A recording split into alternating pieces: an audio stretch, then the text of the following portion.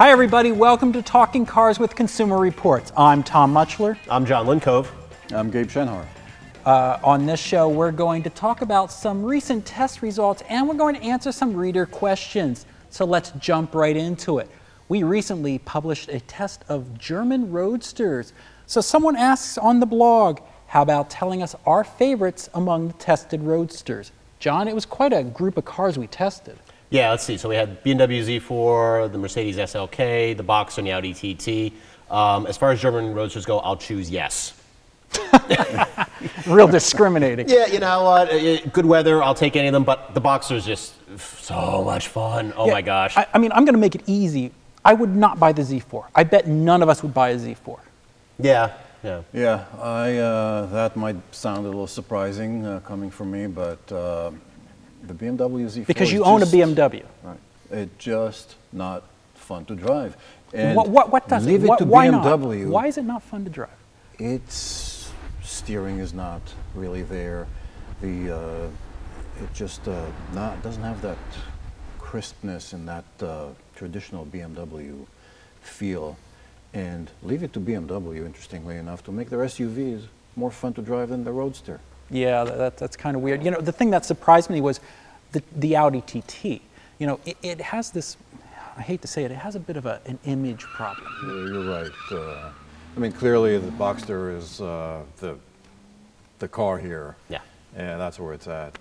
But there is a big price difference between the Boxster and the rest of these. Yeah, the TT is $42,000. How much was our Boxster? It was scratching 60. With no heated seats, with a real lack of options. Well, we had $3,000 wheels on it. Right, that's true. Because when you want to spend $3,000, you should get the Porsche wheels official instead of something else. Just to put that into perspective, I bought a Mazda Miata for $3,500, an entire car.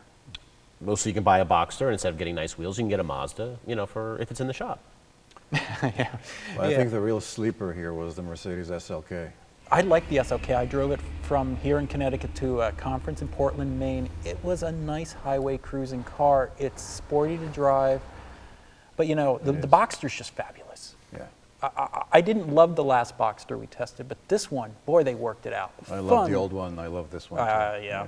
This one has better sounds. The last one was a little, it was raspy, rattly. rattly, and someone said it sounded like you know, rocks in a can. Exactly. shaking. Yeah, like right about here for your head. Yeah, because the engine's mid-engine. Exactly. So, you know, the TT's a nice second runner for me. I didn't like the clutch action of the Mercedes SLK. Didn't like the transmission. Yeah, it's a bit lumpy. The TT's a good second choice. I wish that you could get a TT besides the TTRS with a manual. You know, DSG only is fun. Blipping the throttle, great. After that, you just leave it in automatic. So I would definitely look at a TT if they had a manual. But the Boxster, look, it's part of my Cayman S lust. That's just what I want. The thing is, I would be satisfied spending $13,000 on a used Miata folding hardtop. Yeah. I'd get 95% of what the Boxster would give me, happiness-wise. Yeah, I mean, if you don't care about you know, noise levels or refinement, some performance, any of that stuff, yeah. Sure. Cheaper to fix. It might not need fixing. Our next question is from Facebook, talking about fixing cars. How well is the Ford F-150 EcoBoost pickup truck holding up over time? Well, I talked to our reliability expert here, Anita. We have over 1,600 of these EcoBoost trucks in our survey. I mean, it's a lot. They're holding up okay.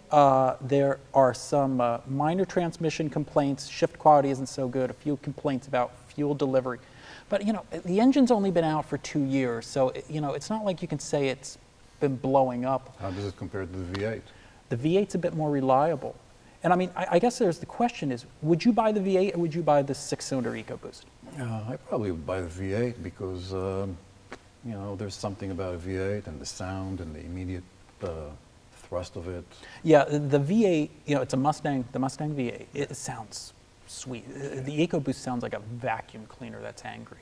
And you're not really giving up much in mileage between the two. Well, see, there's the thing. Ford is harping on these claims. EcoBoost gets better mileage. No. In our tests, it's a brilliant marketing name, EcoBoost. Yeah, in the tests, they were equal. You know, and I mean, I see a lot of people bragging about the fuel economy of their EcoBoost trucks. You know, I get 22 miles per gallon on the highway. You get that out of the V8. Right. Now, I mean, my bias, though, is, you know, I spend all my weekends towing an Airstream trailer. The EcoBoost is the best towing engine I've ever had, you know, save a diesel. It just pulls and pulls and pulls. But, you know, if I wasn't towing a trailer, yeah, I might just save some money and get the V8. Yep. We have some new cars at the track. Our Jaguar XF. I'm not You're that excited by it, yeah. I'm just not excited. You know what? First of all, when I heard that there's a Jaguar coming in, I was like, F-Type, and No, then I heard it has an X not in yet. front of it. I'm excited for the know. F-Type too. Not yet. You know, it's kind of ho-hummy to me. I mean, it's a nice looking car, but in terms of, I mean, it's just hard to put your finger on what exactly does it bring to the table in this competitive class of Mercedes E-Class, BMW 5 Series, and Audi A6. Well, actually, the thing is now it even actually has a seat at the table to begin with, because the reason we're testing the car, they've updated the engines. We have a supercharged V6. But now they offer all-wheel drive. You know, all-wheel drive is great. Snows with all-wheel drive, you go wherever you want. At the same time, good set of snow tires. You know, at the same time, people aren't really going out as much in the winter. It seems, you know, they get scared of snow. Yes, they're at the table. You have to have it to sell up in the Northeast or even down in the South. But yeah, we looked at what our readers buy.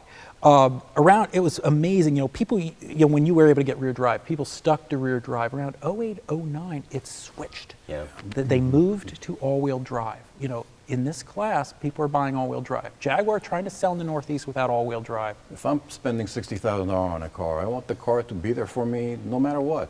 Well, I want the car to have a power. I want the car to have So- any lumbar adjustment, which our Jaguar doesn't have. Which just How about the, just did a blog on that Acura RLX, and I got some responses there. Some blame me of hating Acura and Honda, which is completely false because half of the MDXs in my town I'm responsible for. yeah, we got a lot of angry people about that blog with that RLX. You know, people said, I do not believe you have taken an approach in penning this article that provides unbiased or completely factual information to consumers, styling preference aside because of its subjective nature. Your review is misleading and unyieldingly negative.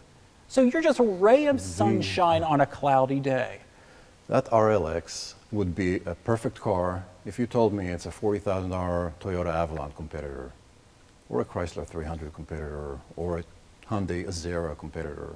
It's a large, plush car, but it's just not special. But in it's not driving plush. wise. The ride isn't very good. The ride is not You luxury hear suspension at all. noise. Right. And you know, I just, last night I saw an ad for the RLX, and I think I counted like the word luxury about 14 times, I think. So, I mean, if you have to tell people this is luxury, there's a problem here.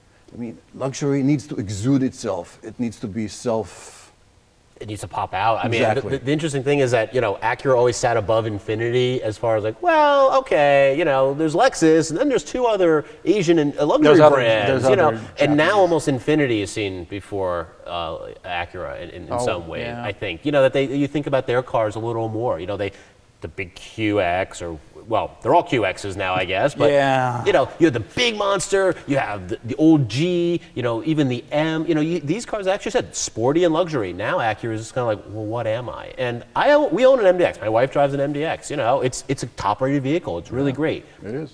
But it's such an uneven lineup. The ILX, the little one, you know, is totally unimpressive. This is totally unimpressive. When Honda wants to do something well, they know how to do it.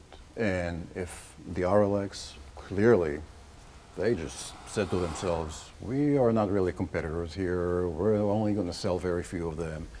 Let's just not make a big deal out of it. Yeah, you know, I was going to say, even styling aside, like, what would you choose over that? I don't think there's anything that I would take that over. There's just nothing out there in the market. I don't even go for a Genesis, which is so far away from that car. As far as sporty, I'd take the Genesis in a second. I mean, you know, we have readers, you know, they're upset that we discussed the styling. You know, someone said Acuras have never been flashy. That's part of their charm, and that's why I like them. I don't want anything that announces I have arrived. I'd like to think that other CR readers feel the same. You know, gosh, I think when you spend $57,000 for a car, it should. We said in the first drive video that it's perfect if you're in the witness protection program. Yeah, that was a good line. I mean, I'll be the first one to say that, yes, beauty is in the eye of the beholder. But when you, there are it's just such a big part of the persona of a car. Certain cars, you know, you can say, you know, this car is sexy, you know, this car is just boring. And I mean, if you're not acknowledging that, then you're just missing a part of the conversation. You know, they've fallen into the traditional complaint about the Japanese. They got about 3/4 of the way the car and they're like, just finish the back however you want to do it. But Acura also went down a path a number of years ago. They went away from normal looking fronts. They went with the beak, then they changed the beak, they've evolved the beak. Now they have spider lights on the front. It looks like some kind of bug coming at you with big fangs coming at they're lost, I think, style-wise. They're totally lost. Everyone talks about design language, and half of it at press conferences is blah, blah, blah. But you know what? I don't know what their design language is. You know, speaking of beauty in the eye of the beholder, our design language, we bought a Honda Cross Tour. We did. I mean, it's got this new engine, DreamWorks or Earth Dreams, Earth something. Balance. Yeah. It's like a vegan margarine, some sort of. It's at Whole Foods. I think they sell the engine in the beer aisle. It finally has a 6-speed automatic as well. But to me, it's just Honda ruining an Accord. I would love an Accord wagon, and I don't even remember driving it, I think. I did. I had it for a weekend. You know, here's the plus. Put the 2 kids in the back. It was great, roomy. I put a kid's bicycle in the back without having to fold the seats down. Really great. It's very fast with the V6. It's got all-wheel drive. Honda does great powertrain. Yeah, it's great powertrain.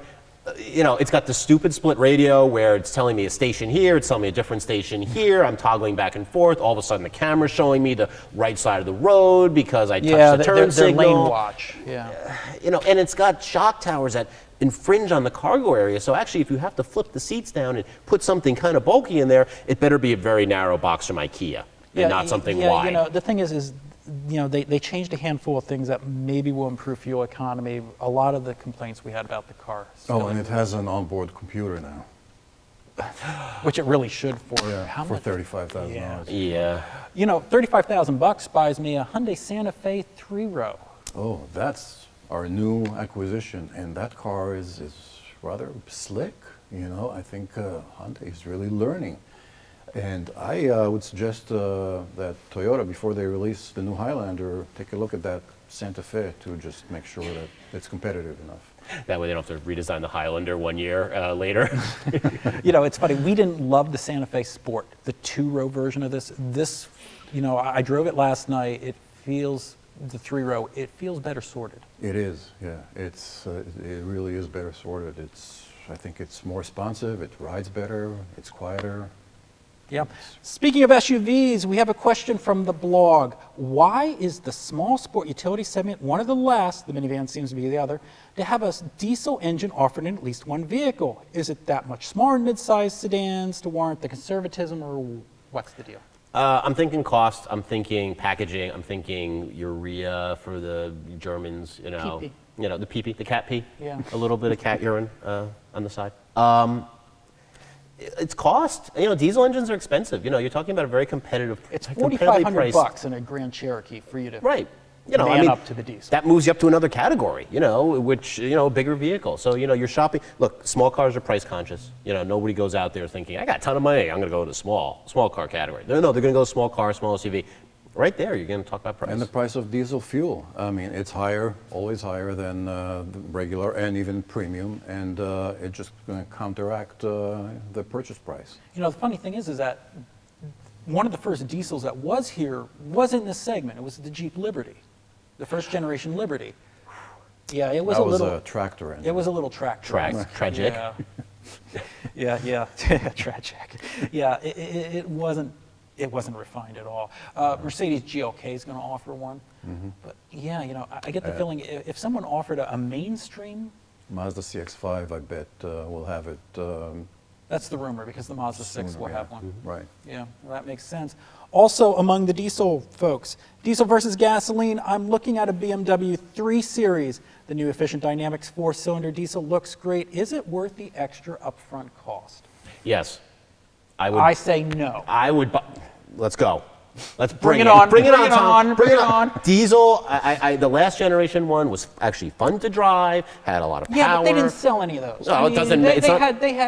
We're the only people who paid close to sticker. Well, that's our fault for paying close to sticker. But you know It did what? have nice brown leather seats. It did. It was red. It was also nice. I I had picked trouble that finding a color gas nozzle to combination. fit in it in New Jersey, but that's a different story. I just think I the blame torque, Jersey. the fun to drive aspect of it, the range, that makes it a great vehicle right there. Yeah, and this time around, they're going to have it available with all-wheel drive in the wagon and the I'm actually wagon. excited for that. As the sort of internet car geek, all-wheel drive wagon, you won't be able to get a stick, so that blows some of the cred out.